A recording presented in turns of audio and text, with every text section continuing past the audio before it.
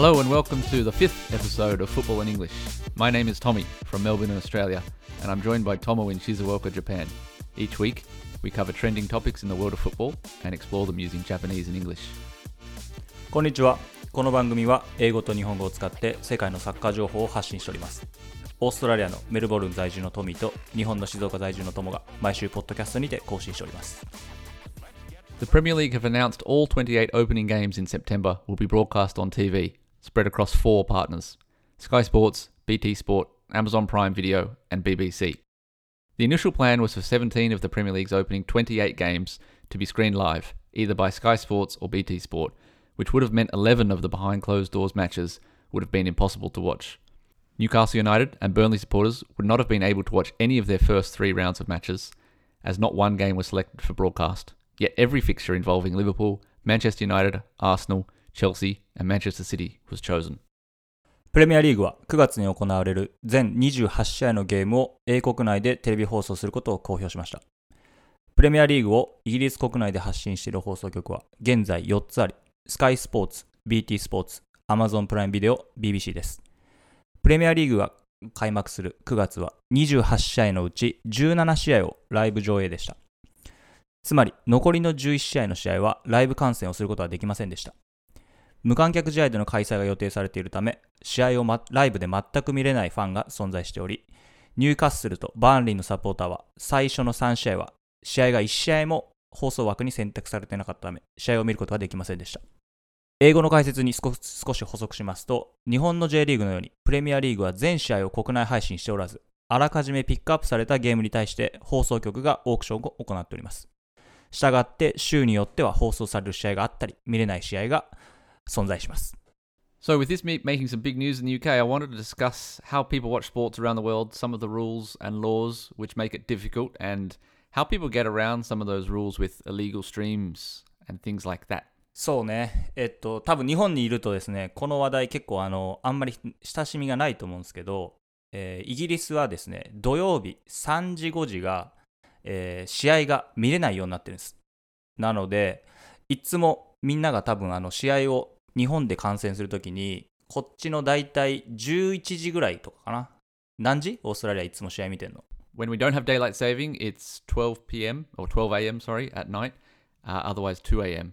だからプレミアリーグ商売上手だからいつもいい時間帯にねアジアに向けて発信してるっていう時間が多いんだよね試合、でイギリスでは見れないけどその違う国では見れるようにしてるんでそこもまあいろいろあって、ちなみにトミなんで3時に放送できないかっていうのをちょっと説明してもらえますでしょうか。 So all matches in the UK are originally set to kick off at 3 p.m. on Saturday afternoons, and in the 1960s,some of the chairmen were worried that if, for example, Manchester United versus Liverpool was to be shown on TV, then less people would go to the lower league matches, teams in the lower divisions, who need that money, that need the fans to come through the gates for income. So as a result, no matches between 2:45 p.m. and 5:15 p.m. on Saturday afternoons can be televised at all. そうなんですよね。だから今言った通り、下部のリーグを応援してる人、基本的には土曜日3時がいつもみんな試合を行う時間なので、その時間帯にテレビを放送してしまうと、地元のファンの人がテレビ見ちゃうんで、スタジアムに行かずに試合を見に行かなくなるので、それはやめようとなって法律で2時45分から5時15分までは試合を放送しないっていうのを法律で決めたんですね。なので僕イギリスにいる時にこの5時からの試合あるでしょ、で15分放送されないから初めの頃なんだこれはってその間違ってると思ってそのチャンネル、っていうかテレビが間違ってると思ったけど、で後々このルール知ったかな、だパブに行ったらさ見れると思ったの土曜日3時も。 Yeah, even in pubs, no, they get big fines if they show a Premier League match between those times. Lots of money. そうよね。だから例えばさ僕がイギリスにいた頃そのレスターとかサウサンプトンの試合が見たくて探すんだけどないんだよね、その選ばれてなく試合を。And at the moment, yeah, there's no 3 p.m. game. So if your team is 3 p.m. Saturday, you can't watch it unless you go to the stadium. そうね、それはなんかすごい日本ではあんま考えられない文化だったかなと思うけど、どうトミー、イギリスにいた時その状況にあったことある？あんまり？ I managed to get tickets to every match when I was there, thankfully. So Australia's been really interesting. About 10 years ago, the Premier League really started taking off, maybe even longer, 15 years ago. And initially we had one game or two games every weekend. So it was a similar situation in Australia. And then we had a thing called Viewer's Choice, where if you press the red button on your remote control, you could choose from all of the other games. So suddenly we could watch every single match. And that's how it is now. We can watch every Premier League match throughout the season. And it's amazing. It's so good. そうね。まあなんかその違う国にいるとこの状況あんまり味わえないんで、ちなみにトミーオーストラリアでプレミアリーグどうやって見てるの？ So the same as the J League Optus Sport. それ月いくら払ってる？ So Optus is a telephone company like Docomo, AU, SoftBank, that kind of company. So I have my phone plan with them and I get the Premier League and things for free. If you're not an Optus customer, I think it's something like $20 a month. それで全部の試合見れる？ Zenbu, yeah, everything, including J League, international games, not just the Premier League, but lots. Korean. すごいよね、それも。So lots of football for $20 a month. ちなみに今、ダゾーンはね、日本だとドコモに登録してると1000円。で、ドコモに登録してないと1750円かな。It's cheap. めちゃめちゃ安いです、これ。So comparing that to the UK, you can't watch all games to start with. I think the most you can watch is around 200 matches. It would cost you currently £40 a month, and you have to subscribe for 18 months, 18-month contract. それあれだよね、スカイスポーツだよね。Yeah, Sky Sports, they've got apparently a bundle right now, so there's two channels, Sky Sports, BT Sport, and they've got a bundle for £40 a month. £40 is 6000円、7000円ぐらいかな。about that. スカイスポーツだけだとね、これ多分今足りないんで、プレミアリーグ中継見るためには。おそらく BT スポーツもみんな入ってて、で、イギリスにいた時は、BT は携帯もやってるから、そうすると携帯に入ってると、まあ、タダで見れたりしたけど、おそらく払ってる人もいるから、まあ、プレミアリーグを結構網羅したいと思ったらね、月1万、だから1万2000とか3000円ぐらい払ってたと思うな。そうすると、日本の本当に10倍払ってるよね。日本が1000円。And in this case, it's 18-month contract, so you've got 3 or 4 months where there's no Premier League on. So you're paying 3 or 4 months worth. 確かにね。 But そ you れも can't すごいよ watch ね。any matches. So yeah, it's interesting.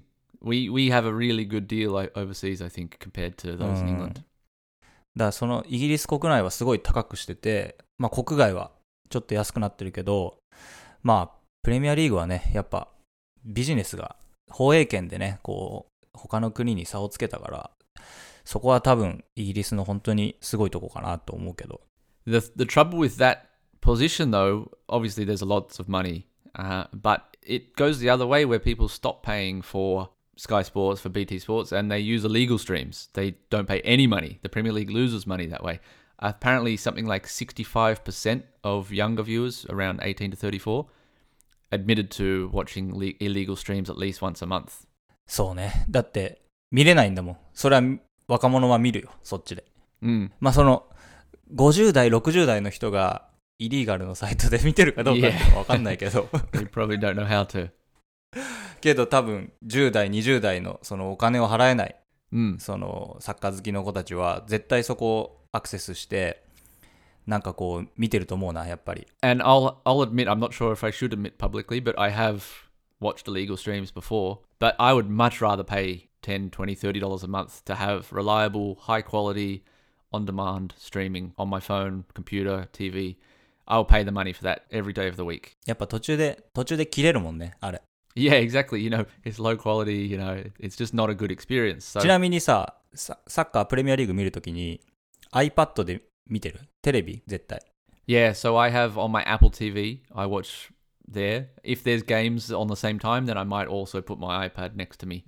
2個見てるってこと？それ。2個見れる？ Yeah. Wow.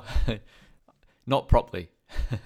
Listen for goals whilst watching one. But we also have a thing in Australia, well, the Premier League do it called Goal Rush. It's amazing. It's my favourite. So Goal Rush is when you've got maybe 3, 4, 5 matches on at the same time. They focus on one match and then they show highlights from all the other matches.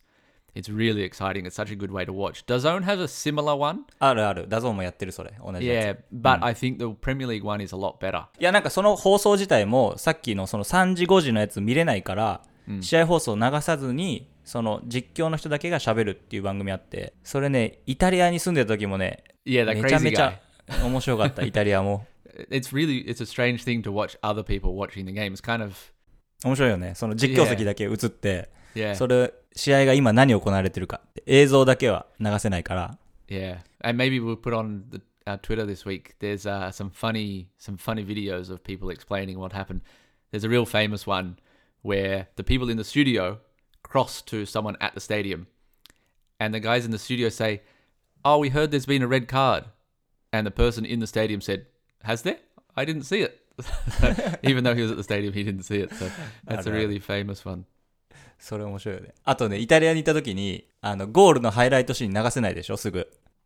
そうするとその別の会場でその素人のおじさんたちが今のゴールこんな感じでしたって言ってそこをもう一回リプレイで流すのよね。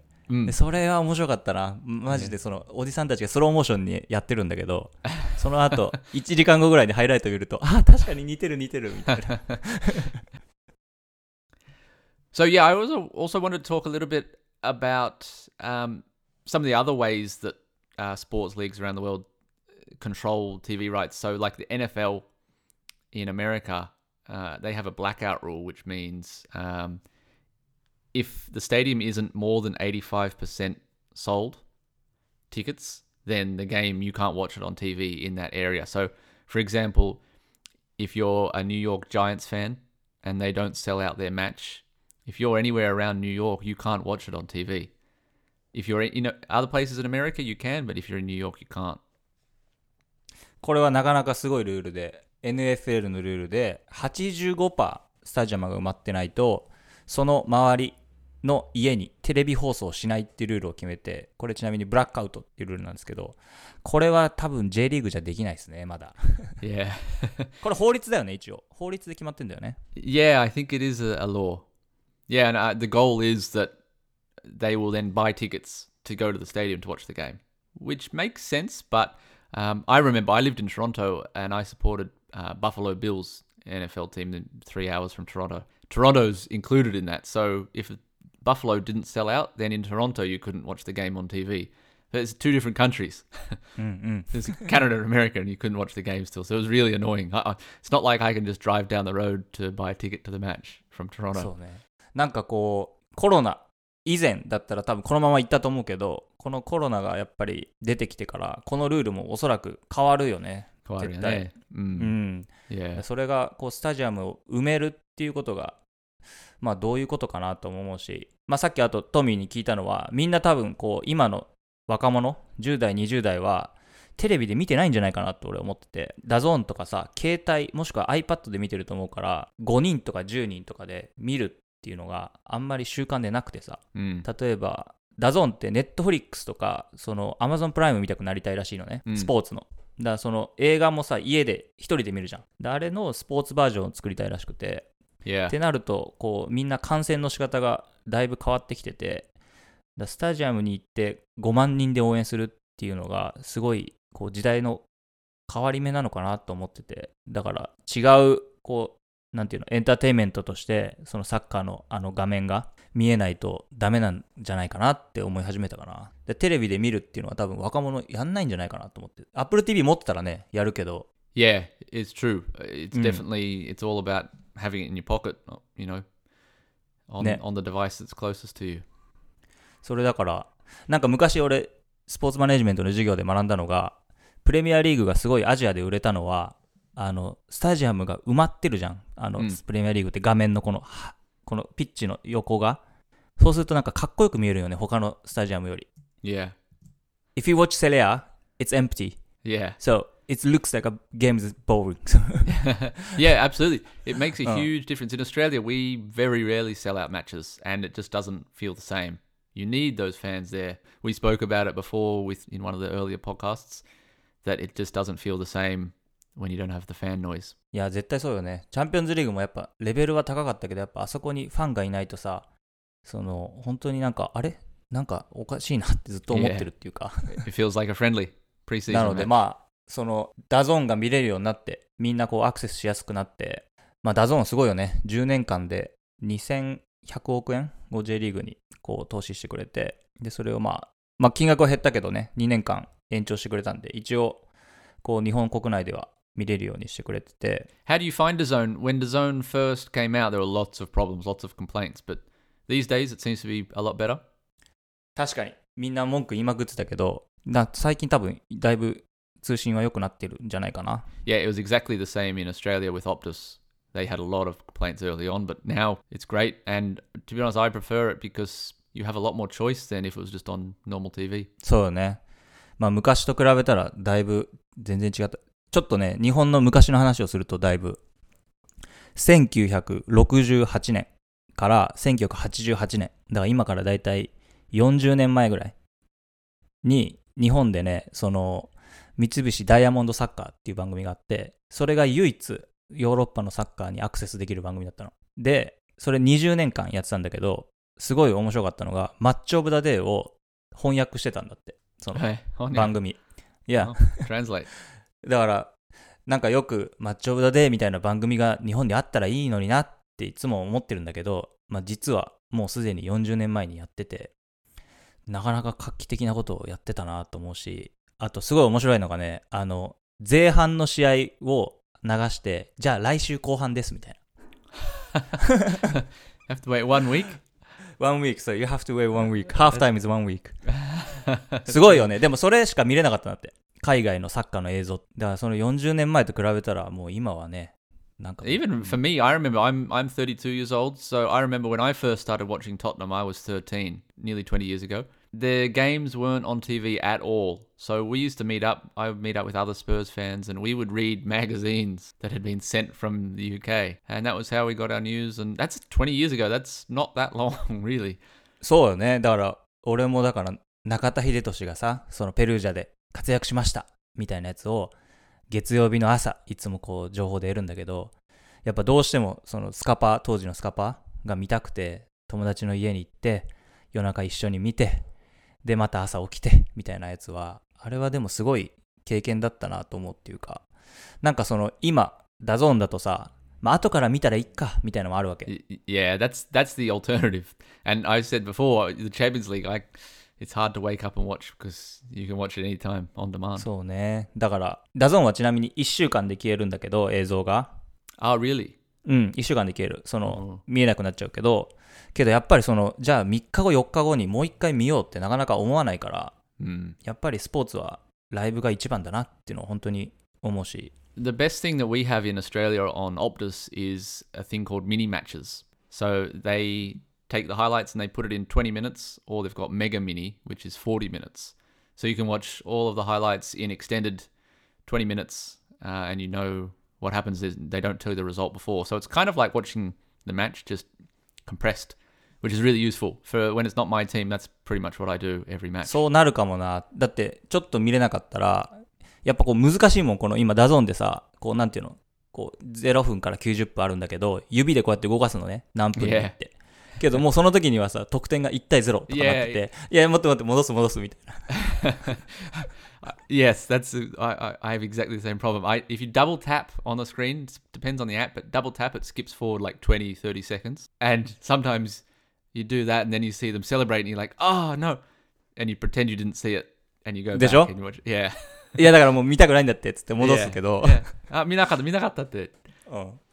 それはみんな多分抱えてると思う。でもダゾーンね、最近ね、そのゴールをしたところが丸がついてんの。時々なんかこうやって。なんかその重要なシーンのところに丸がついてるんだけど、あれいらない絶対。Yeah, だって no way. We call them spoilers in English. あ、そう。Spoilers means spoil the result. You don't want to know anything. You just want to watch the game. The worst thing, there was a bug in the app on Optus.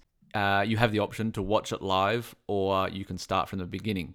If you press watch from the beginning, it would for like 2 seconds show you the live screen and then go back to the beginning. So you would always see the score. So that was a really bad bug that they had to fix. それだから知りたくないっていうのは本当でさ、ダゾーンにログインすると、その試合の要するにこの試合はこういう試合でしたみたいな、その多分メインパーソンが出てくるわけ。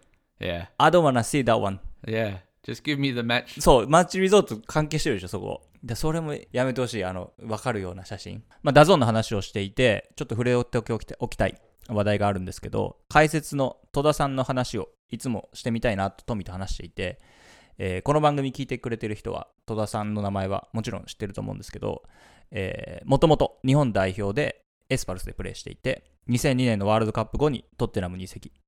プレミアリーグではなかなかうまくいかなかったんですけど、当時のトッテナムで活躍した試合に出たっていうのがですね、昨年のホームページで特集されていて、それをトミーがですね、この間持ってきてくれて、どんなこと書かれてました？ Yeah, he was talking, it was in the lead up to the new stadium opening, so he was talking about how it felt to play there. And I liked what he said. He said, it was the biggest challenge in my life. I did my best. My ability was not enough, maybe, but I did my best. I played only 4 first-team games for Spurs, but it's still so special for me. So it's interesting that he, as a Spurs fan, I remember when Toda came, and the thing that I remember about him was his hair. That's all. He had crazy red hair. そうだね、赤い髪の毛で挑んでたね。Tottenham's rivals Arsenal wear red, so we hate red. So that was a bad start for him. そっか、色も間違ってたんだな。Yeah.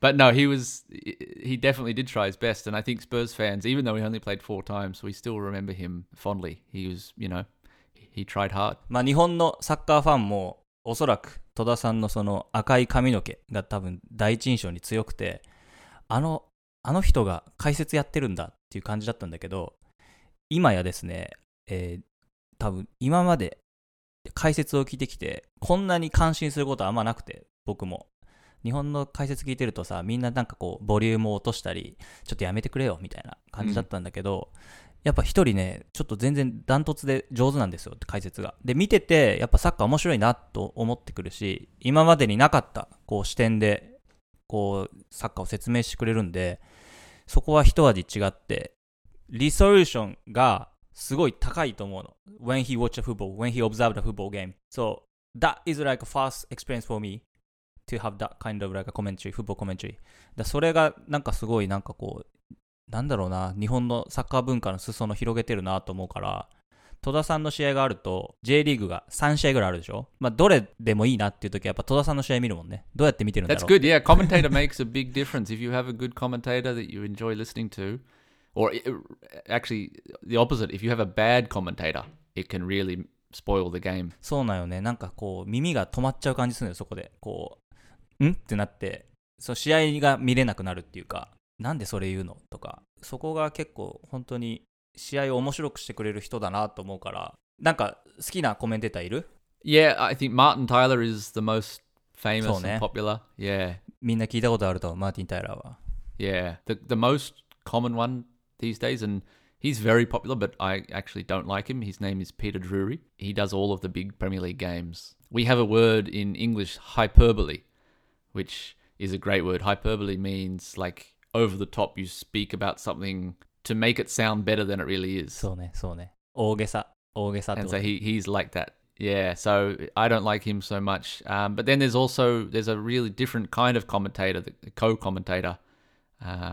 There's a bunch of people like that. And then analysis as well. Gary Neville. Gary Neville ね。And lately, Micah Richards, who used to play for Manchester City, he's been making a big name as a really good analyst. I haven't seen him. He's in the UK. But yeah, it's amazing the different types of categories of commentator.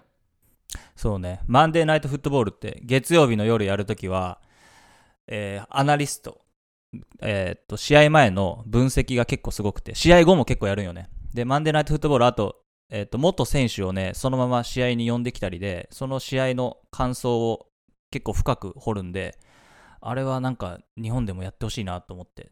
で、さっき言った戸田さんはね、YouTube で、解説した後に、車の中で YouTube 流してるの。YouTube チャンネル。You should watch it. Yeah, I will. That sounds awesome. なんかね、試合の後だと結構覚えてるし、それをずっとこう、車運転しながら喋るんだけどね。I really hated that in Japan. After the match, it just goes straight to something else. straight to some variety show. I want to watch some highlights. I want to see reaction. 確かにね、それは There's just nothing in Japan. There's no real analysis of the match. NHK でやってるんだけど、very short。すごい短い。多分2分ぐらいかな、長くて。で、それがみんな結構ダゾーンに望んでることかも。ダゾーンでしっかりした解説の番組。今ゴールショーしかないよね。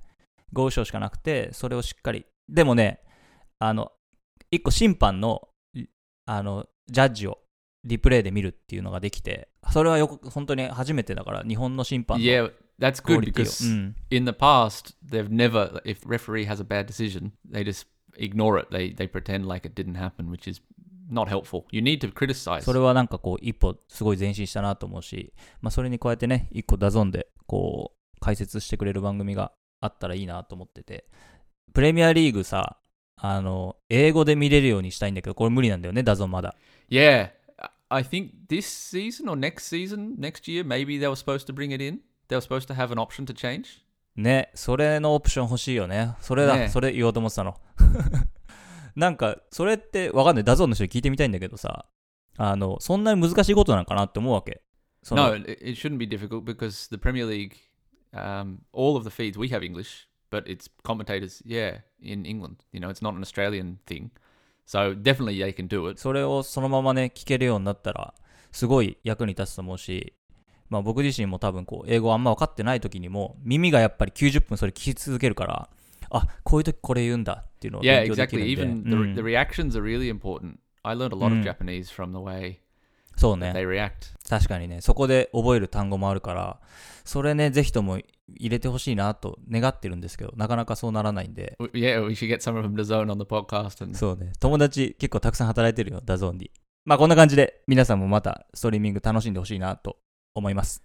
So yeah, there's obviously lots of rules and really interesting things that happen all around the world. If you have any comments on how you watch the games, how you'd like to watch the games, please let us know. We'd love to hear and we'd love to talk about it on the podcast some more. 皆様からのお便りをお待ちしております。Twitter のアカウント、ノートなどを運営しておりますので、そちらからも、ご感想をお待ちしております。あとはですね、サッカーの英語の勉強方法なども、まあこんな風に勉強したらいいんじゃないかっていうのはですね、僕の方でご提案できるので、その勉強方法なども質問をお送りくださいませ。噛んじゃいました。それではまた来週。バイナウ。